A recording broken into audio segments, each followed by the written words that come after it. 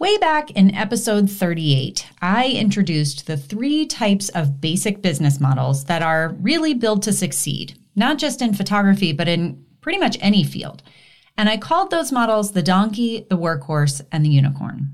And if you've never listened to that episode, I will link it in the show notes. And I actually recommend that you hit pause right now and go back and listen to that episode first, because there's a lot to that. And I go into a lot of detail about each of those models in episode 38. But what I want to make sure that you do after you listen to that is, don't forget to come back to this episode, because today I am sharing what I believe is an important point of clarification to that episode that I don't want you to miss. Welcome to This Can't Be That Hard. My name is Anami Tonkin, and I help photographers run profitable, sustainable businesses that they love. Each week on the podcast, I cover simple, actionable strategies and systems that photographers at every level of experience can use to earn more money in a more sustainable way. Running a photography business doesn't have to be that hard. You can do it, and I can show you how. So in case you need a refresher, or perhaps you didn't follow my advice in the intro about hitting pause and listening to that episode first, let me just go ahead and give you the Cliff's Notes on those 3 business models that I was describing. So there's the donkey, and the donkey represents a business that offers lower priced goods at a higher volume. The unicorn is sort of on the other end of the spectrum, and that's a business that offers higher priced goods at a low volume. And then the workhorse model falls somewhere in between the donkey and the unicorn. And the workhorse is offering moderate prices at a moderate volume. That was how I described those 3 business models back in episode 38. But in the close to 2 years since that episode first aired, it has kind of blown up. It's consistently been one of my most popular episodes ever. It's been downloaded more times than almost any other episode. I have been asked to give talks about those 3 models at conferences, and I've gotten really dozens of emails over the course of that time from people who have said that one single episode really changed their whole outlook on their business. And I love that the way that I teach this relatively basic concept really resonates for people, because that episode and those 3 little mascots that I created illustrate a concept that took me several years and a lot of unnecessary stress and struggle to kind of figure out in my own life. So back in 2010, when I started my business, I was taught that in order to be profitable, I needed to be running a very high-end boutique-style business, and that I needed to be doing in-person sales and kind of offering all the bells and whistles. So I built what I would now call a unicorn business model. And everything that I did was like high-end luxury. All my messaging was around how that was going to be super luxe and all that sort of thing. And thankfully, I was able to step into that role and do it effectively because it did work. I was running a legitimate, aligned unicorn business, but it didn't take very long before I started to realize that business model wasn't really the right fit for me. I just didn't know that there were alternatives, right? So there were parts of my business that I loved. There were others that never really felt quite right. But for a long time, I just figured that was kind of the trade-off that I had to make if I wanted to survive as a photographer. And as many of you know, over the course of time, my personal circumstances changed, and I was no longer in a position where I was able to run a unicorn business because it was so time consuming that I couldn't scale it up and I needed to make more money. So I ultimately ended up kind of going out on a limb and putting this whole concept that I had been taught to the test. Thankfully, what I'm here to talk about today, what I found was that as long as certain areas of my business were in alignment with one another, I could still be profitable. Actually, even more profitable, even though that meant bringing my price point down just a little bit and taking away the fancy bells and whistles that didn't really feel like me. So I flipped everything around. I went from being a unicorn model to what I now call a workhorse model. And in retrospect, that switch was really one of the best changes that I have ever made in my business. Not only do I feel much, much better about the people that I work with and the kinds of work that I get hired to do, but I've also significantly increased my profit margins and reduced the amount of time that I spend working on those parts of my business that I don't love. So suffice it to say that I feel like this lesson, this conversation is a really, really important one for photographers to be having with themselves, to be looking critically at the way that their business is set up so that they can kind of see where the alignment might not be quite aligned, right? And that brings me to the purpose of this episode. So the donkey, workhorse, and unicorn models get brought up a lot in conversations. People love a good metaphor, and those little avatars kind of give us something to really kind of hold on to.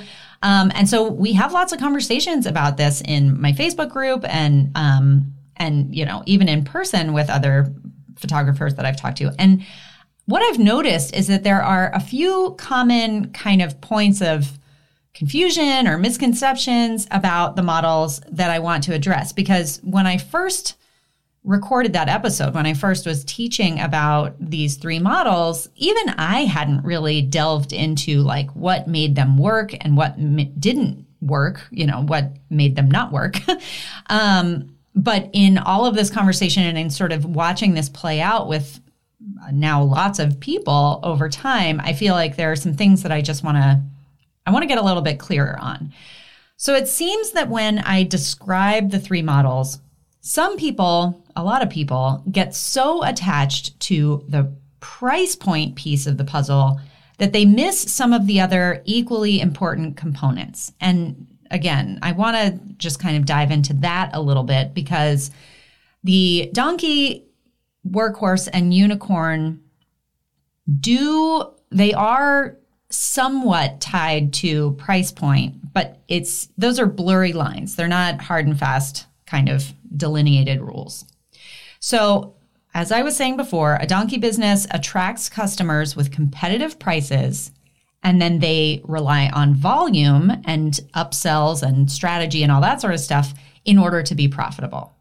Now, obviously, when I say competitive prices, that means different things to different people, right? Depending on the market that you're in, depending on the cost of living, all that sort of stuff.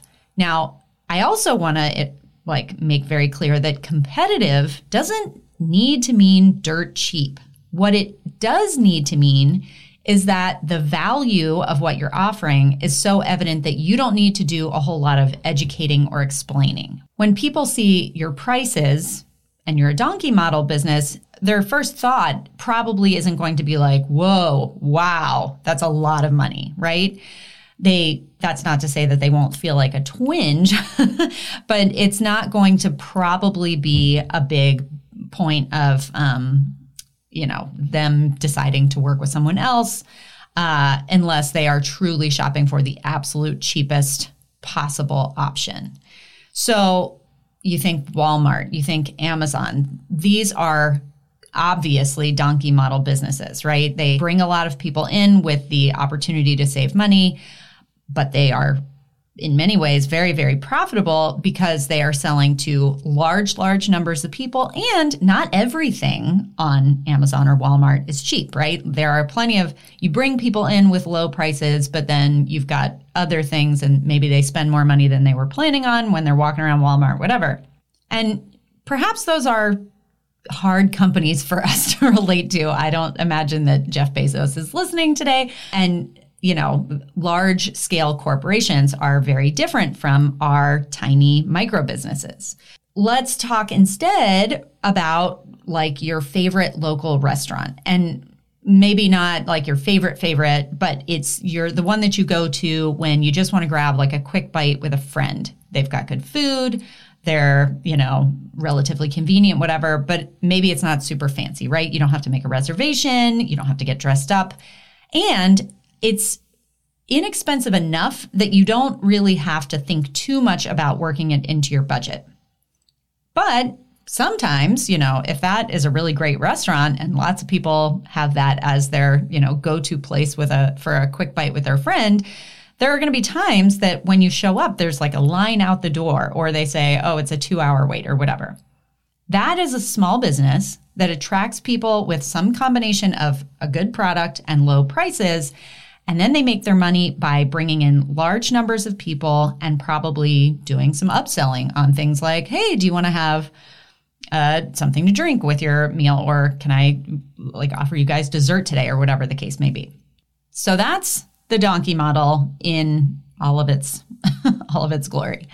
On the other end of the spectrum, we've got that unicorn business, right? And the unicorn business attracts customers who are specifically looking for a luxury experience. Unicorn businesses sort of do their marketing based on the fact that they offer this high touch experience to a small number of clients at a premium price. And again, let's focus on the fact that there is no single definition of premium price.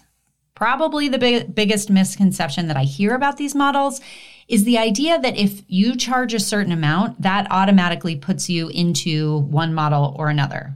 And the truth is that there are several factors to consider. Price is just one of them. So with the unicorn model, those high prices are necessary because you're crafting this very high-touch luxury experience, and that necessarily reduces the number of total clients you can take on. That was why I got painted into this corner where I ultimately needed to switch models, because I could only take on so many clients. So if we go back to the restaurant example, now I want you to think of the restaurant that you go to when you want to celebrate something really special, like a birthday or an anniversary or something like that. So you make a reservation weeks or even months ahead of time. You get all dressed up. You arrive. You don't have to wait in line, right? They've got your table waiting for you. The meal lasts a long time. Sometimes they'll, greet you with a glass of champagne, or they put a candle in the beautiful dessert that you order. And as you would expect, when the bill comes, the total comes to probably quite a lot more than the bill came to when you grabbed, lunch with your friend after your workout at the gym last week, right? So if the fancy restaurant were to charge the same as that quick lunch spot that you go to, they would be out of business in a matter of weeks, because that would not cover their cost of running the business. And if the lunch spot tried to charge the high prices that the fancy restaurant charged, nobody would go, because you're not looking for the fancy experience when you're just trying to grab a bite with a friend on your way somewhere else, right? And you definitely aren't looking for that fancy price tag. Even, this is important, even if you are someone who can afford to pay for the fancy restaurant meal at night, that's not what you always want. And that brings me to the workhorse. And this is probably the most common model among photographers in general, because the shared characteristic among workhorse businesses is that they attract clients whose number one priority when they're looking for a photographer is neither the luxury experience, nor is it I need something fast and cheap. They are looking for some other set of features or benefits or services. And of course, that can mean many different things. That might mean that they are looking for someone who specializes in a particular genre, who has a particular style, who, promises really quick turnaround. There are several different priorities that someone might have. And the workhorse model can be set up to focus on any number of those things. So I have known photographers whose businesses were priced higher than some of the unicorn businesses in their area, but because they were set up for higher volume, they weren't focusing on that super luxury experience, they would still be considered workhorses. I've also known photographers whose price point was so low that you might be tempted to assume that they were set up as a donkey business, except that they're not looking for any kind of volume. They're not built for volume, and that's not the way that they set their business up. Now, I want to point out that when you see a business with super low prices that is offering a higher end experience, oftentimes that is a red flag. It suggests that the photographer might be, keen to offer this personalization and this lovely attention, but they haven't really run their numbers and they're underpricing themselves, and that leads to a lack of sustainability.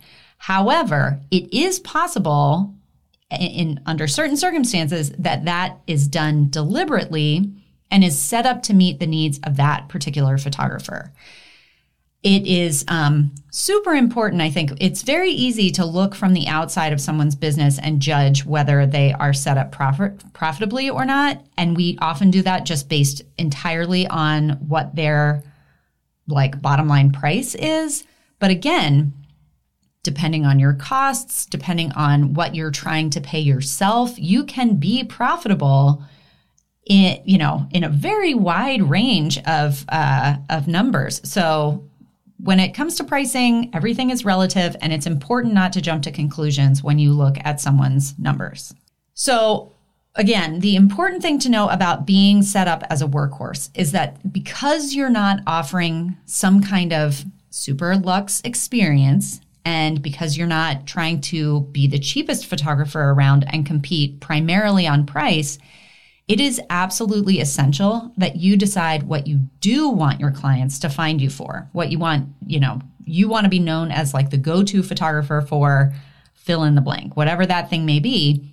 And then you need to make that super, super crystal clear. It is way, way, way too easy to get lost in the sea of competition as a workhorse photographer whose photos and messaging are good and fine, but vanilla. And they kind of look like everybody else's. Because if you are not competing on price alone and you are not trying to, differentiate yourself as this photographer who is at the tippy top of the market, which does appeal to a very specific group of people, you're going to have to make it really clear to somebody that hey, the reason you want to hire me is this. And whether that's a genre or a personality quirk or the fact that you've got some amazing client closet or whatever the case may be, you have to separate yourself from everyone else.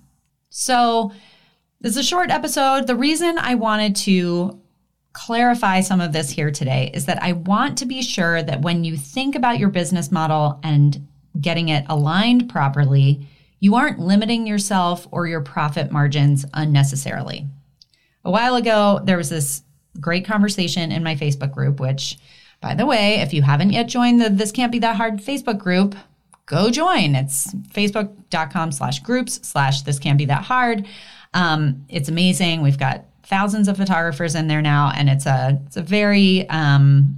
great sort of place to go with business questions and things like that. But anyway, there was this conversation going on about pricing, and one of the people posted about how she had run her numbers. She knew she needed to charge a relatively high premium for her services, but she was feeling stuck because she didn't want to set her business up as a unicorn.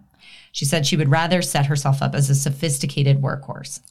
And that was awesome because I got to talk to her and the people who were part of this thread about the fact that there are no hard and fast lines when it comes to your business model and your pricing.